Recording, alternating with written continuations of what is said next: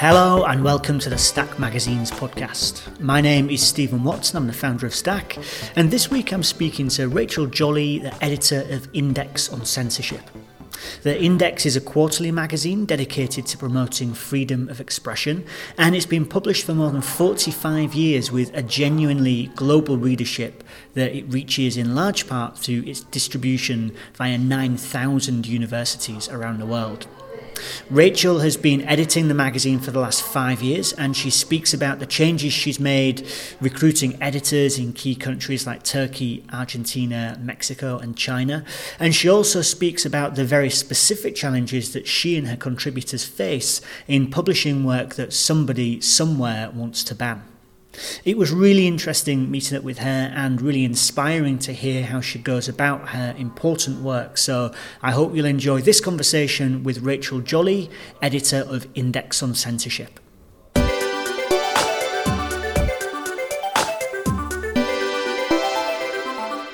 Hey Rachel, thank you very much for coming over to Somerset House. Great to be here. Most of the magazines that we have on the Stack podcast are magazines that people have started themselves. They might be like 2 issues, 3 issues in. That's not the case with Index on Censorship. So maybe you could tell us a little bit about the magazine and what it does and where it came from. Sure. I think possibly Index on Censorship is one of the most interesting magazines in the world, not to be, over egging the pudding, as it were. But I mean, I tell people this story and they're like, wow, I had no idea. And I think, in a way, I had no idea of the magnitude of it when I took on the editorship. I mean, I had some idea, obviously, otherwise perhaps I wouldn't have been interested, but it goes very deep. So Index on Censorship magazine was set up in 1972. It was set up in response to a letter that was sent to some people in London by writers in what was the Soviet Union. And they were basically saying, we can't get our work published here. We're not allowed to publish our work. Can you please help? We don't want a traditional campaigning organisation.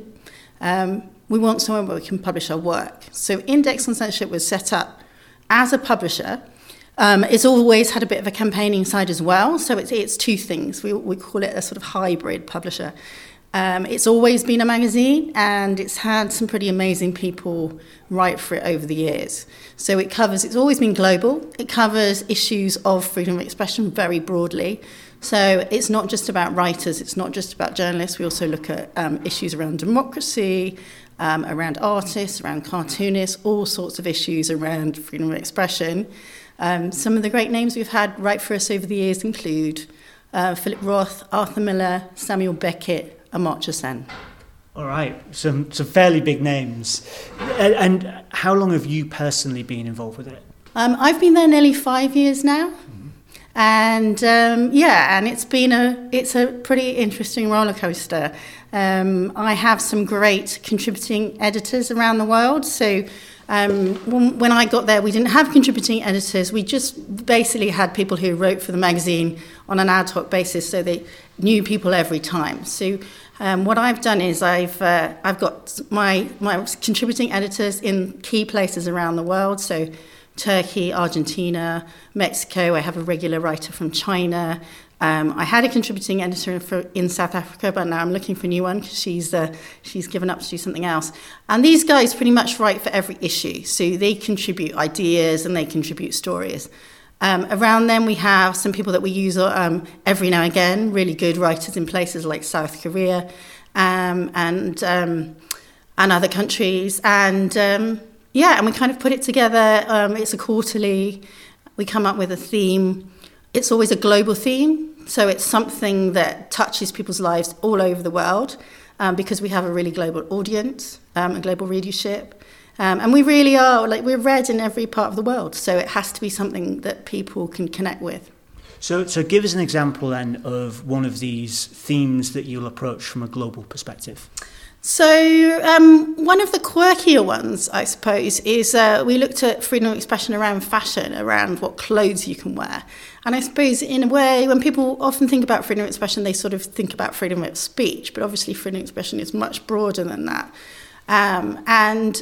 Fashion was about looking at countries where There were restrictions on what you could wear and what the implications of that were, where there was also, societal pressures, so not necessarily legislation, but where people were frowned on for wearing particular types of clothing, and then there were repercussions. And we had a brilliant story from our Nigerian writer, Mwana Udbang, who's quite rebellious in herself, and she went to a Nigerian wedding, and there's an expectation that you wear a certain sort of outfit to a Nigerian wedding, and she didn't do that. And then she talked about how, she didn't get served at the wedding, and people really came over to her and said, what are you doing? How come you're wearing this? It's really disrespectful. So from that sort of societal pressure sort of angle to places like Saudi Arabia and Yemen, where, there are real restrictions and massive repercussions potentially for women, particularly wearing the wrong things. And so then I guess that's a good example of stretching people's idea of what freedom of expression can be. But then in the most recent issue, you've gone much straighter down the line with a piece on the decline of local journalism globally. That's right. So I think a lot of people, or some people, have thought about what are the implications if your local newspaper disappears, maybe in their own country. I'm based in the UK, so I'm a journalist, so I've thought about it, and also I used to work on a local paper, so something that really, it has a resonance with me. But what we did in this issue was we did a global perspective on the decline of local news, or the pressures on local news around the world. So we had a piece from China about the local newspapers dying in China. And a lot of people have said to me, I had no idea there were local newspapers in China. Or I just imagined there would be so many restrictions on what you could read in China, there just wouldn't be local newspapers. In fact, the local newspapers in China have had a period where they've been quite strong. They've been doing reporting things, proper stories and getting across issues that people in the regions really wanted to talk about. But now there's a period of tightening up. The Chinese government is trying to control more about what's happening in the media. And then they've got the economic pressures that newspapers are seeing in different places in the world. So, the rise of the internet, advertising from local newspapers going to other places. So the combination, though, is very powerful for China, where, massive country, if you live in a small village somewhere and something terrifying or worrying is happening, how do you do something about that? And that is the question, I think, for lots of places, is once local news reporting disappears, what happens? What happens in terms of holding power to account? And I guess that's the real opportunity for someone like you, with your network of journalists scattered around the globe, that you get to take on a story like this, which maybe people have thought of in local terms, but then you can just say to these contributors, what's going on near you? What does this look like in your part of the world? That's right. And I think what we try and do in every issue is we try and connect the dots, we connect the countries, and bring people sort of a network of what's going on and say, you thought this might be a local issue to you, but look, that's also happening in Mexico. Or that sort of tactic is of, say, suppressing journalism, for instance, is also happening in Mexico, but it's also happening in Turkey. What are the connections? And also, we like to tell stories of where people have, say, overcome censorship by using a particular approach, because, we want to tell the positive and the negative stories. You say that at the beginning, this all started with some Soviet writers who contacted people in London and said, look, we can't publish this. Can you publish for us? What's the aim of the magazine now? Is because I guess that now with the internet, it's so much easier to publish something. So back in the 70s, you had to have a magazine to be able to publish something, whereas now virtually anyone can publish. So what kind of role are you fulfilling? Sure. So I think you could put something up on your own blog, but would anyone see it, or would anyone know it was that? we're still struggling to get censored writing out of countries or censored writing out of prisons where writers are being held. So we recently published some poems from Nazanin Zaghari-Ratcliffe, for instance. We've had various interviews with and pieces from Turkish authors who are imprisoned. We should say Nazanin is a British national who is being held at the moment in Iran.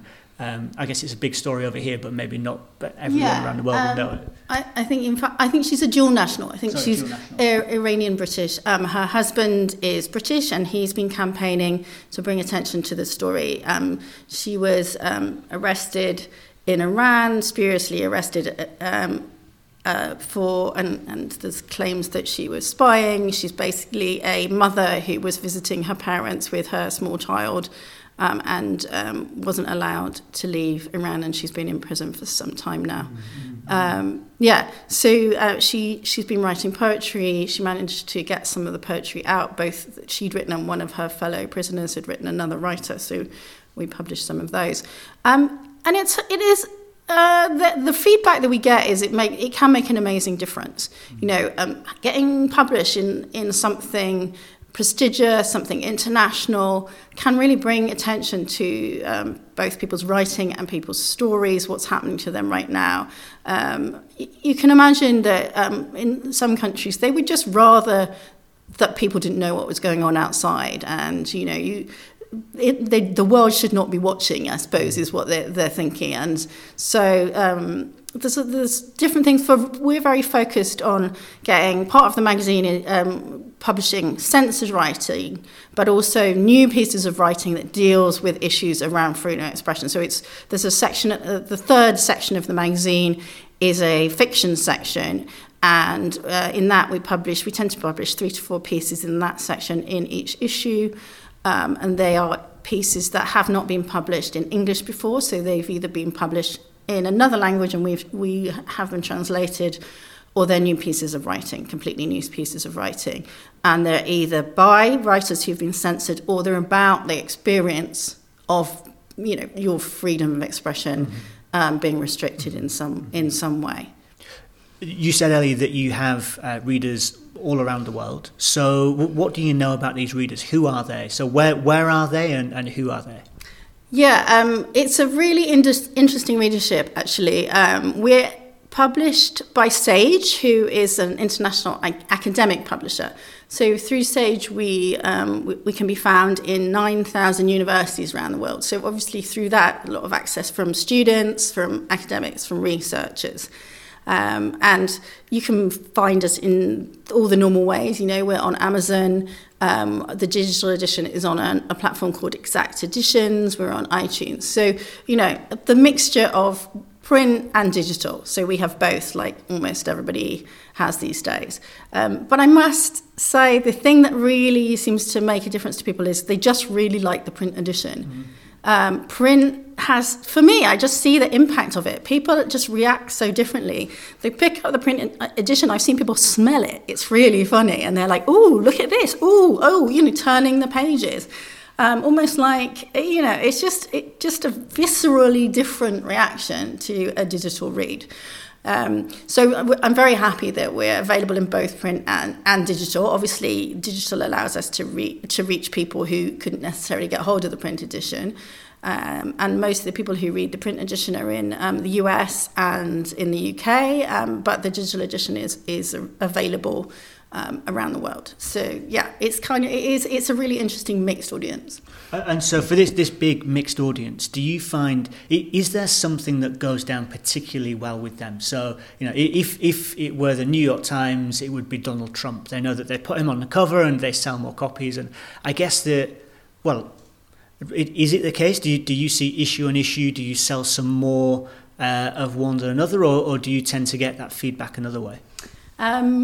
Partly, it's the headlines that attract, as with any audience, that's the thing that pulls people in. We noticed that there's a great interest in both China and Mexico as countries of interest. I think I travel around the world and I find that people just really want to know more about what's going on in China, obviously incredibly influential country. And a lot of people have no idea what's going on, for what is life like in China. What's it like to be gay in China? What's it like to be a journalist in China? All those things. And so a lot of our China pieces are very, very popular. We've had a long series of pieces from Mexico, and we've got some very good reporters in Mexico about the incredible pressures that journalists are under in Mexico. In fact, I just saw another report yesterday of yet another journalist who's just been killed, a local community radio journalist, and the report just came in. The numbers are frightening in Mexico, and that story, it's an ongoing story, quite rightly, gets a lot of attention from our readership. Okay, so you're dealing with a story like that where you have people literally being killed. I'm sure that not everything is extreme as that, but I mean, your stock in trade is that you're dealing with pieces of work that somebody somewhere doesn't want to appear. Does that present you with particular legal challenges or just security challenges? Is this something that you need to be aware of? Yeah, I mean, I think, in fact, almost every journalist is dealing with these kind of issues today. But we have particular security issues and concerns, obviously, about specific countries.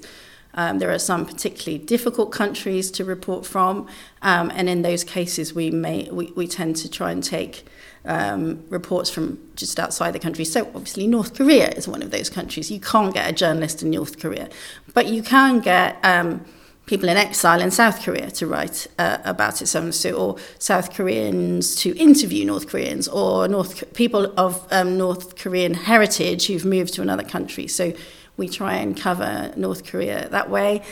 We have had some reports that from people who've been in and out of North Korea, and obviously they have to do that very carefully.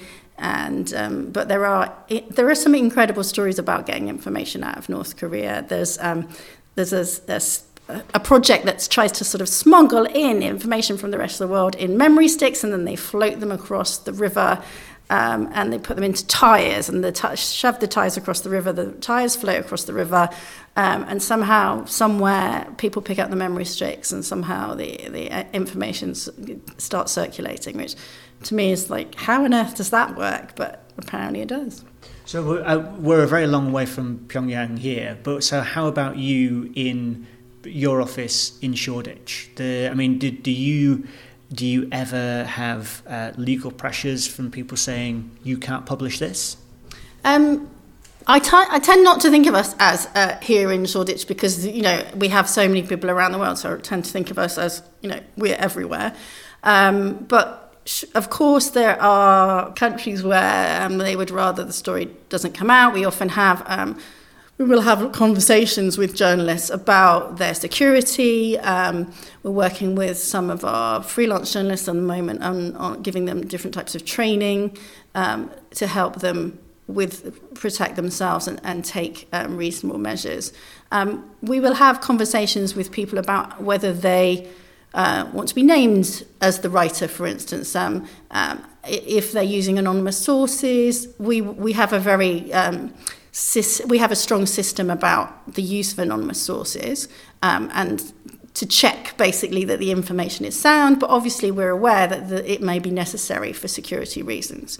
So we have systems like that in place. And yes, libel, for instance, has historically been used as a way, libel actions or legal actions have been historically used as a way to shut journalists out or stop a story going out, and we're really aware of that.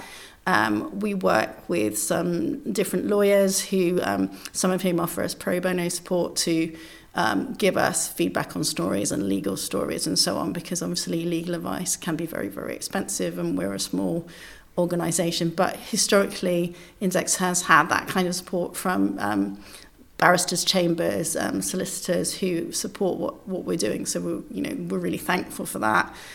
If there was one of our journalists was hit by a legal action, obviously they would come to us and for something they'd published, and we would work with them and get them legal support and so on. So if we're doing a particularly contentious story, in the normal way, we would get it legaled and we would we talk to a specialist media lawyer about the various elements of it before publishing. And I mean, quite aside from all of that stuff, anyone who's making a magazine today is facing a set of challenges, whether it's about finding new readers or their distribution, or what on the publishing side is the biggest thing that you spend your time thinking about?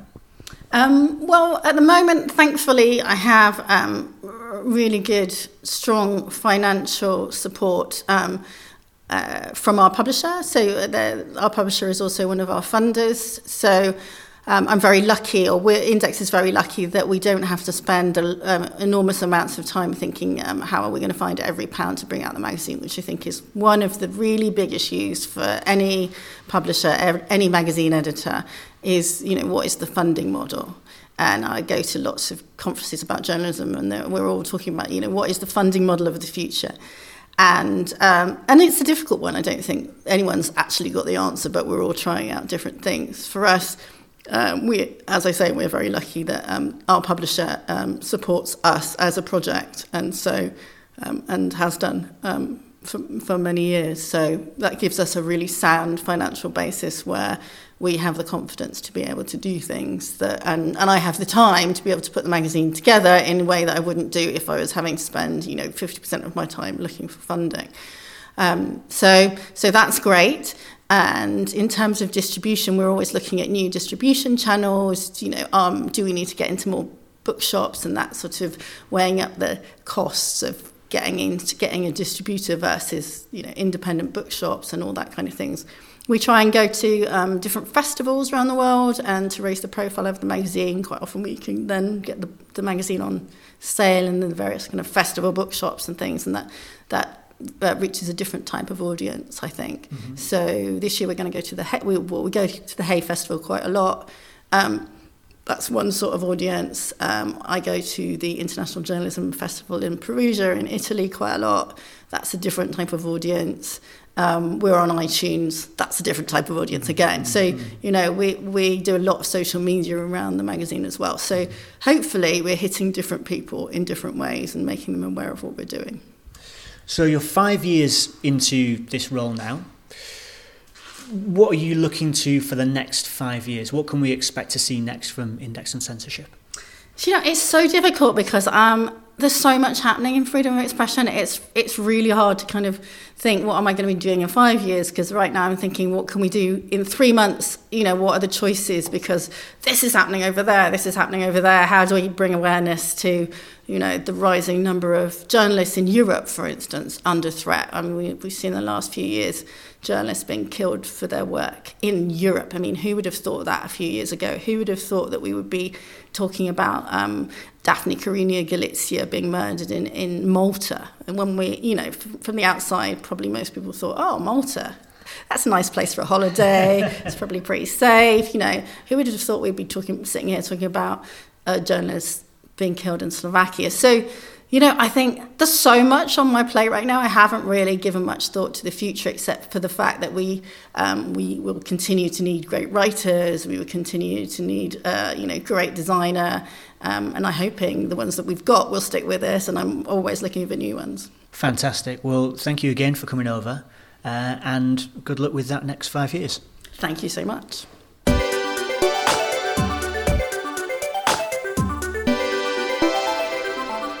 Okay, that's all for this week. I'd like to say thanks again to Rachel for coming over and speaking to me. If you'd like to see a copy of the Index for yourself, you can subscribe at indexoncensorship.org, or as she said, they have digital editions available via a variety of platforms, and you can also find those through the website.